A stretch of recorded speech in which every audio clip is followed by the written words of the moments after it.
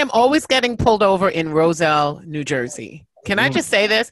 I'm always in Roselle because it's on the way to the Goethals Bridge, which is the bridge that I take to go to Brooklyn. And whenever I'm there, I get pulled over. I think they may be looking for some individual that has the same car as mine that may be, on the run and has a family in that area. I don't know. No, But whenever... wait, are you playing soca music too loud? Or no. Is your car jumping up and down when it should just be stopping? No, let me just say my rims are not spinning and shining and wiggling around and doing any kind of nonsense. I don't have no light on the bottom of my car, nothing like that. Okay? I swear you must be blasting soca, and instead of you stopping dead stop, you must be juking at the stop sign. Not even close. There is no way my child would let me do all that stuff in the car, okay? My child would look at me like, "Ooh, mommy, you're gross," and turn off that Caribbean music. He doesn't even know anything about that. It's all about the sauce. The sauce, the sauce. Boy, come and taste the sauce. The sauce, the sauce. She want give you junk food, I will give you sauce. Hello, what's a guan, and welcome to TeaNTawk, our podcast for moms where we discuss hot pepper topics, chat with notables, influencers, and share our everyday lives with you each week.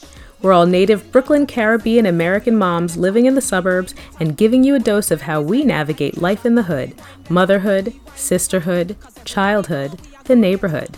We hope you enjoyed this week's episode. If you do, like, share, subscribe, and comment.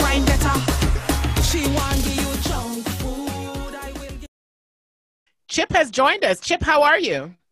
I'm pretty good. How are you? I'm good. Just keep getting pulled over by the cops and having a really bad 2020. How's your 2020 going? Hey, just like everybody else is, just trying to maintain it. Just trying to maintain. And who else do we have on the line? Clay. Good night, everybody. Clay, how are you? Awesome. I'm great and blessed. Great. Yes, you have an amazing career. Yes, I had an amazing career. With a group called the Fushnikins, we gold and platinum albums, and did a lot of writing for several other artists. So for me, I'm humbled by that and appreciative that those things happen for a person from East Flatbush, Brooklyn. Yeah. But then to move forward and create a curriculum that is now being used in colleges and about to be implemented in certain countries across the world, I feel, that there's still more for me to do. That, if these people across the world are basically tuning in and hearing what's going on, and they're understanding that, a black man created this curriculum and it basically transcends race, and they want to use it in their country, then by all means, you know what I mean? So I'm happy about that. That's amazing. So I have a question. Which countries are you getting the curriculum approved in? Paris, Belgium, Russia, and Germany. Oh, wow. That's amazing. That is amazing. Clay, tell us a little bit about yourself. I'm a barber, a fitness instructor, mentor, life coach. I know it might all sound the same, but it's different. But out here, just doing what I'm supposed to do in the communities all over the United States. Currently I got this company called The Results, where I do a lot of stuff with adults and kids, show them different things, and I got a couple of partners. And just being there when I need to be there, if anybody call. First, that thank you, Clay and Chip, for always being available. They both were part of members of our fatherhood initiative for Rising Ground. There's a fatherhood group. And so as they have their own individual things that they do, they're always ready and willing to jump in and help within the community, especially their hometown, Brooklyn. And got you. So I just love having them as friends and brothers that I can count on, and always jump in to mentor young men and women. So guys, this is all about young boys and how we mentor them and get them to the next level in life. And considering everything that's happening in America today, there are some real challenges that they are facing. And so I think we want to start off by talking to you guys about your thoughts on how do you work on helping their confidence through what you do, and how do you give them more motivation to keep moving on? Because I know that could be very daunting for kids, just knowing that, you know, that they're treated differently often. Just showing them different things, man. Getting them out of certain environments. Today I had over a good 10 kids with me. We went through New York City. You know, a lot of them got a lot of trauma. Even dealing with just police, they got to deal with the gang violence within the community as well. I don't know if you've been tapped in with what's going on in Brooklyn, but like every weekend, there's over 50 to 60 kids always getting shot. I see so that.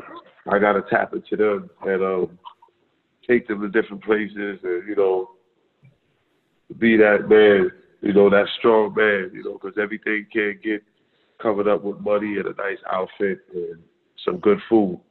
You know, a great conversation always soak in more than all of those things I mentioned. So, and also, you know, Chipper's out here, he's doing his thing as well. Whenever Diane calls, I know it's serious, so I just pop out.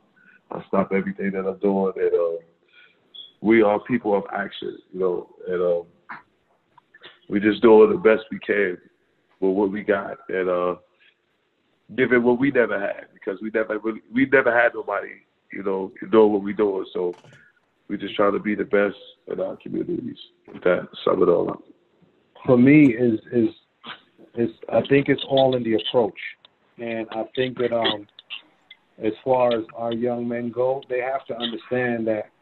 I mean, even though we're in a position to say, well, you know, when you get older, you might end up being a suspect. The first thing that we have to do is actually renew their minds. We don't want them to actually really think that they're going to become suspects. We want them to understand that there's a possibility, first and foremost, and to understand that they are people first and foremost. And I would rather preach to them about not walking around with the fear or just succumbing to what's going on around them, meaning, yes, all right, well, I know if I walk down the block and I look like this, then I'm going to get arrested. I don't want them to feel that way. right. So I figured if you give them the tools to empower them, you teach them about the law, you have them, you know, you have them understand, all right, well, there's several reasons why you're targeted. You're targeted first and foremost because you're positive. I mean, you're powerful, and you're targeted because of your color. And there's a certain way that you have to act within the community. And sometimes these kids don't want to act that way because they feel that they can't be themselves. But then you have to show them why would you target a person with their pants below their behind? I mean, this is basically, you know, the way in which these people dress in jail. And if you're acting and walking around like that, of course you're going to be looked upon as a suspect. So it's more so about renewing their mind, about, you know, how they think about themselves first and foremost, and then you try to get to the root of the problem. Sometimes it stems from home. Some of these kids don't have a strong father figure in the home. Sometimes coming to school, they don't see a strong father figure in the schools because nowadays in the school systems, you don't see too many black men. So there's not a lot of people that these kids could actually see themselves in. So I make it my business that when I'm called to speak to my kids, or call them my kids, that these are the tools I want to empower, you know, within them. A lot of them suffer from low self-esteem. A lot of them suffer from broken homes. So, you know, I have to understand that when I do stand there and speak to them, that at the end of the conversation, I'm going to end up being a father to like 15 brand new kids, or, you know, these kids I'm going to have to help mentor. So I think it first starts with understanding who you're speaking to and what they're going through and how you can, you know, empower them. That's great. You know what, Moise, I would love, as a police officer, I would love your thoughts on this as well. Like, how do you talk to kids? To go along, we gotta educate our kids into understanding what the law is and what their rights are when dealing with police officers. You know, if it's one thing that's important, if you are an individual that understands what you are allowed to do and what the police officer is allowed to do themselves, you'll be that much more empowered to know what your rights are and what you can and can't do out there. So that's key. We have to teach our children the law per se. There's been numerous occasions where I was on patrol and I'm dealing with individuals that I remember one young lady telling me, oh, I know my rights. I watch Law and Order. We don't get our law from TV, man. Yeah. We get it from books, we get it from education, and that's the key. We have to teach our children what their rights are as it relates to everyday society. I am passionate about the school, what we call the mass incarceration. You know, it's a pipeline, and how do we break that pipeline? How do we just try to get our kids off of that path that seems to be so prevalent in our community? I think the biggest problem with that is we all basically know that, you know, once you let your kids go to school, it's whatever it is that they're being fed in school. So it's more so about understanding the people that are actually teaching your kids and actually what's being taught to your kids. I think some parents need to step up and talk to certain schools about what needs to be taught, because we've been taught the same thing since when I was in high school, and these kids are getting the same history lessons that don't make any sense right about now. You know what I mean? We're not arming our kids with the proper things. We're not telling them how to form businesses or form companies. We're not telling them about we're not teaching them about accountability or even opening accounts. You know what I mean? So we're basically teaching them or helping the system to groom these kids for failure. You know, within the things that's happening now, when you look at it, sometimes if you're working with a troubled student, teachers get to a point when they just be like, yo, I don't want to deal with this kid, and they're past them anyway. But that's not even helping them when you have a kid that's out in the real world and can't count or read, and you only did it because you wanted to just make sure you get yourself your check, and this kid is no longer a problem to you. So I think that within the school system, you have to, you know, make sure that there's people there that want to do their job and, you know, consider their job a way of life and not just a 9 to 5. Okay. And I just want to echo what Moise said, that we have to teach our children the law, even our young men. With the Fatherhood Initiative that we worked on, we support fathers as they navigate the child support system, which is broken. It was meant to do well, but I think it also hurts men as they try to figure out fatherhood and navigate the system. So I know that's something that we've passionately worked on, but there's so many different things, you know, that, you know, young boys and young men, they need that mentorship. And we just have to keep pushing forward. Yeah. Agreed. I guess, how do we, as women, how should we support our boys and our young men? That's a really good question, because I'm often told by my husband that we baby our boys too much. So that's a really good question, Renee. Well, give them to a real man, even if you can't find that man in the house, a real stand-up guy that's outside. You know, sit down and talk to him about the problems that you having, and if he's a real man, he's gonna, you know, walk your son through things. It's not about talking through the kids. You gotta talk to them. It's the difference. You know what I'm saying? That's what the law enforcement do. They talk through them.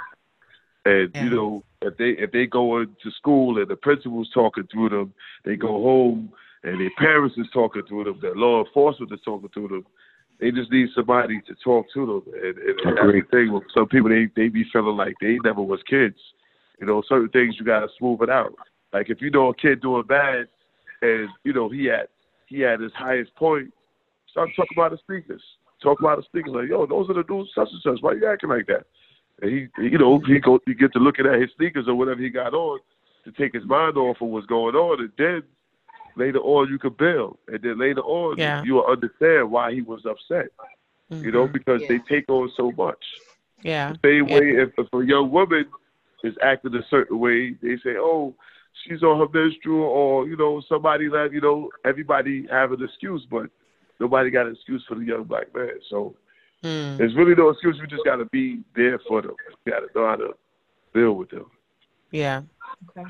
And just to echo Renee, what is it that we can do as women to support mentorship for males?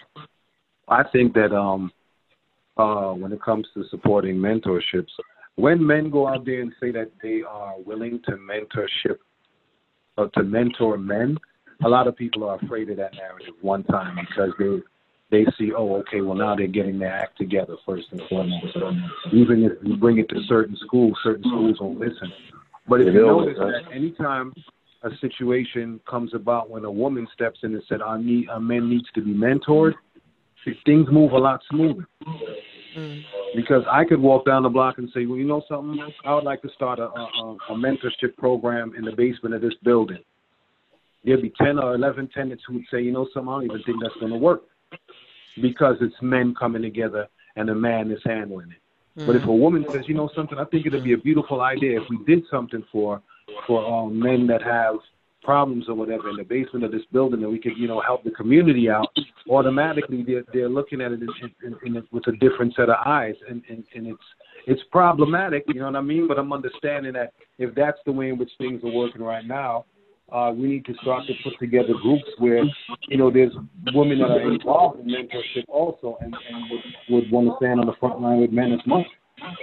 Yeah, I just wanted to quote what Ruth Bader Ginsburg said. To your point, is that women should be in the room where every decision is being made. So I think to your point, Chip, I think it's important for us to always remember that when we are building, even if it's something like this, that we should always have women involved, particularly Black women, because we are head of household very often, and we are still looking for male men to help us, even if we are head of household and if we are the only parent in the house, we are looking for strong men to lead our boys. It's very rarely like, oh, we don't want any men in their lives. We want the men to be there. So I think it's important for us to work together. And if they can get the door kicked down, then let them kick the door down, Yeah. Agree. Well, please always know that, that I can speak for myself, and I'm sure Colette and Ruth and Renee, that we're always available to help to get the foot in the door for mentorship programs. Absolutely. A lot of these people, a lot of people in general have misplaced anger, and that hinders us from doing what we have to do for each other. Yeah. So I think that we need to come together and work together when it comes to these mentorship programs. Yeah, I agree. I don't know if it makes anybody feel better, but I spent a lot of time on the baseball field with a lot of white people, and nobody argues like white people over their kids when they're divorced. I mean, I've seen real doozies where the women are on there cussing out the fathers are coaching, and the kids are like in the middle. I think when you're not together as a family unit, it always presents a challenge when it comes to raising our kids. But if we keep our mind set on making sure that these kids build them up and get them to do better than us, like I always look at my child and say, I want him to do better than I did because my mother wanted him to do better than me. And let's keep looking at that and just focusing on what the job at hand instead of arguing with each other over what has to get done. It's crazy. I agree. Yeah. I definitely agree. Great question, Renee. And Moise, I would love to hear your take too on some of this. All right. Yes, I couldn't agree with them more. They are spot on what they're saying. And just to chime in also, the police departments, they do have mentorships for young African American males, for them to see, men who look like them doing the job of individuals that they would probably be fearful of, and realize that there are compassionate individuals, especially individuals who came from where they're from, because not everyone came from a good home and became police officers. There's police officers from all walks of life. So for them to see that could be inspiring as well. But for me, I'm from a family. I'm the only police officer in my family, and the idea of me becoming a police officer kind of floored everybody. But here it is 28 years later, and it's been a great experience, and I wouldn't change it for the world. But I do see the dark side of the job from time to time, and it's very difficult, but I try to show that not all of us wear the badge in an inappropriate manner. There are some honorable individuals who walk in this uniform as well. Yeah, and probably more than we all know, because the news just kind of highlights the challenges, you know? Yes, yes. 2020, the election's coming up. We're looking into, like, there's a virus. There's all kinds of craziness that has happened in this year that we're hoping will be better for next year. I would love to hear each one of you just give me your vision for what next year looks like for us as Black people, and then what the rest of, you know, what you wish for our people for the future. For me, I think that honestly, this year has been put on pause, and on a spiritual level, I just think that God put it on pause. I'm not even gonna blame anything on COVID, because, you know, sometimes people need to sit still, and I think that we've just been running, and so I just think that right now at this point in time, we just need to really work on ourselves and be as careful as possible, because we have to understand that when things really fall back into place, or the brand new norm happens, when we're dealing with people, we're not even dealing with the same people that we actually knew from before. When you just stepping back into the classrooms and things get right, a lot of these kids are going to be suffering from a lot of stuff, and they're not going to want to hear the regular okie doke that teachers may feel may work for them. So I think at this particular point in time, we need to prepare ourselves. You know, I see a lot of people just jumping on this whole health kick thing.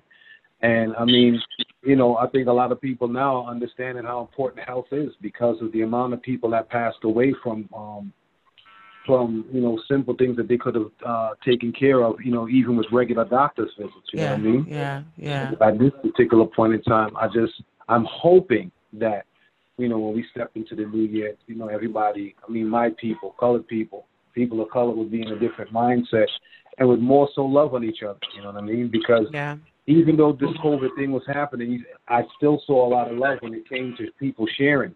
There was people that didn't have much, you know, and, you know, you started seeing people that had, you know, at least around me, was sharing what they had with each other. So I just hope that moving forward, that these people just understand that that's the mindset to have when it comes to doing for your own, you know, doing for your people. Yeah. Clay? Yeah, basically my main job right now is just to focus on the youth and show them a better way, and tap into their mindset, because they always thinking. Sometimes, you know, they think outside of the box, but their vision is their vision, and help them with their vision, because they can make it tomorrow a better day.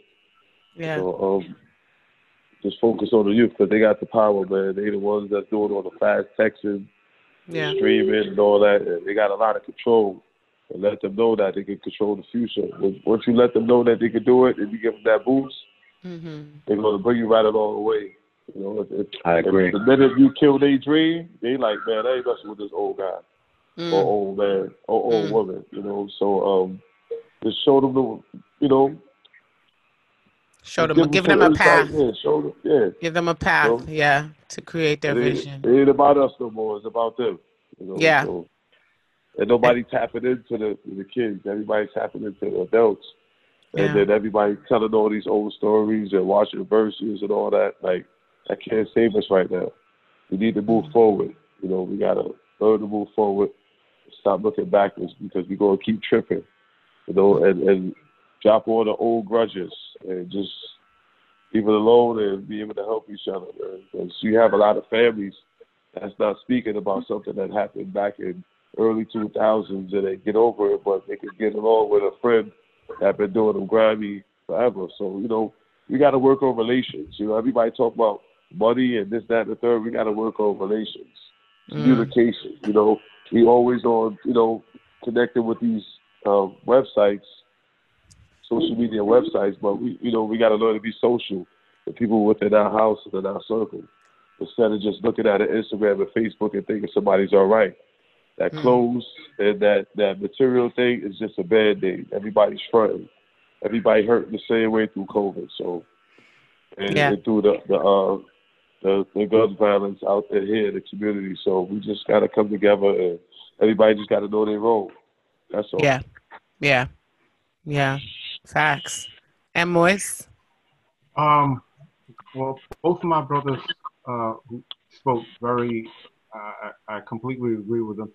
I'm looking at this whole situation as a way that God is kind of putting a reset. He's pressing the reset button on what's going on. Yeah, I agree. I agree. Yeah. And and just my brother used the word pause. I couldn't agree with it more. I think what I'm looking for in these next few months, couple of years, is that we as Americans will realize that this political experiment that we tried to play, or those who voted for this individual tried to play these last 4 years, realize that we need to get our act together. I think what I would like to see with our youth is that we teach them about developing skills outside of just making a buck financially. Because I think society today has become too dependent on money, making money. We haven't developed the skills that we've had, like with our hands, growing, cultivating the earth. All the kids now want to do gaming. Exactly. They want to do gaming and coding. Exactly. I'm like, go to the garden. The parents get them all of that. Exactly. Yeah. All that. So you put it in their head. That's the brand new babysitter. So you can't get mad at them. I think it's time that we take our children and take them out to the yard and try to grow a garden, or take them to the shed and show them how to build furniture or something like that. Great life. Teach them skills, because we've become so dependent on the dollar. We in a way, we should go back to the way things were before money came about, where we could trade with each other. My brother Clay talked about social. What better way to be social with each other when we could exchange things that we have, certain gifts that we have with each other? That would be the greatest way to socialize with each other, when I could give you something that I have and you can give me. Agree. Yeah. So for me, with my grandson, that's what I'm going to try to teach him, or my nieces and nephews. That's what I'm going to try to teach him, to learn things to do with your hand, certain skills that you could use outside of just making money off of them, but you could use them to gain, trade, and barter with other individuals, and at the same time socialize. Yeah, I love that. That is so true. Teach them how to do more than just, give them cooking skills. I'm teaching my son photography right now, like just different things to get them to experience more. And it's not about just making money off of it. Use it as a trade, or a skill to, like, you could build a bench. Hey, I'll take pictures for you at your event if you could just build this chair for me that I'm looking for. Things like that. It's pride in doing something with their own hands. Or they have. And Renee is very good at that. Yeah. We have a garden. Yeah. We have a garden, and we grew like all of our vegetables all summer. Like Renee, did you even have to go to the supermarket this year? Like, I feel like you have everything growing back there. We definitely we did a good job. All our green vegetables all summer were all from the garden. I was waiting for the chickens. I was like, she gonna put some chickens back there. She gonna start chickens cooking. Smell. No. Yeah. My father grows chickens in Jamaica, and they stink. Well, listen, I think all animals stink, but I do like a good chicken egg, You want that coop. You got to clean out the chicken coop regularly. That's nasty. That's nasty, though. To have it in our like little small areas is hard. I've seen, when I was home shopping out here, they had a couple of homes. I think a couple of like cultures, they have chicken coops in their yard. And I was like, as soon as we walked in, I'm like, let's go. As soon as I see that coop, you could smell it before you see it. It's so true. You know what? Thank you guys so much. This was wonderful. But it was nice to have you guys on. Nice to see you. Thanks for having us. Yes, no, thank you. Thanks for joining us. Thank you. And a nice, diverse conversation. Thank you. And we look forward to having another conversation with you again. When anything new is coming up on your groups and your organizations, please come and let us know. We're happy to share it with our group. Okay? No problem. Guys, well, thank you. This was our first ManBush. Thank you for coming on. And we look forward to the next one. You guys take care and have a good night. It's all about the sauce. The sauce, the sauce. Boy, come and taste the sauce. The sauce, the sauce. She want give you junk food, I will give you sauce. She will give you. Thank you for listening to Tea and Talk. If you like what you heard, please like, share, subscribe, and comment. Until next time. When she give you Subway, I will give you saltfish. We Caribbean girls are trendsetter. We wine better, we wine better. When you find ways like you find treasure, we wine better, we wine better. Cause everybody know we are go-getter. We wine better, we wine better. And we sweet like a dozen love letter. We wine better.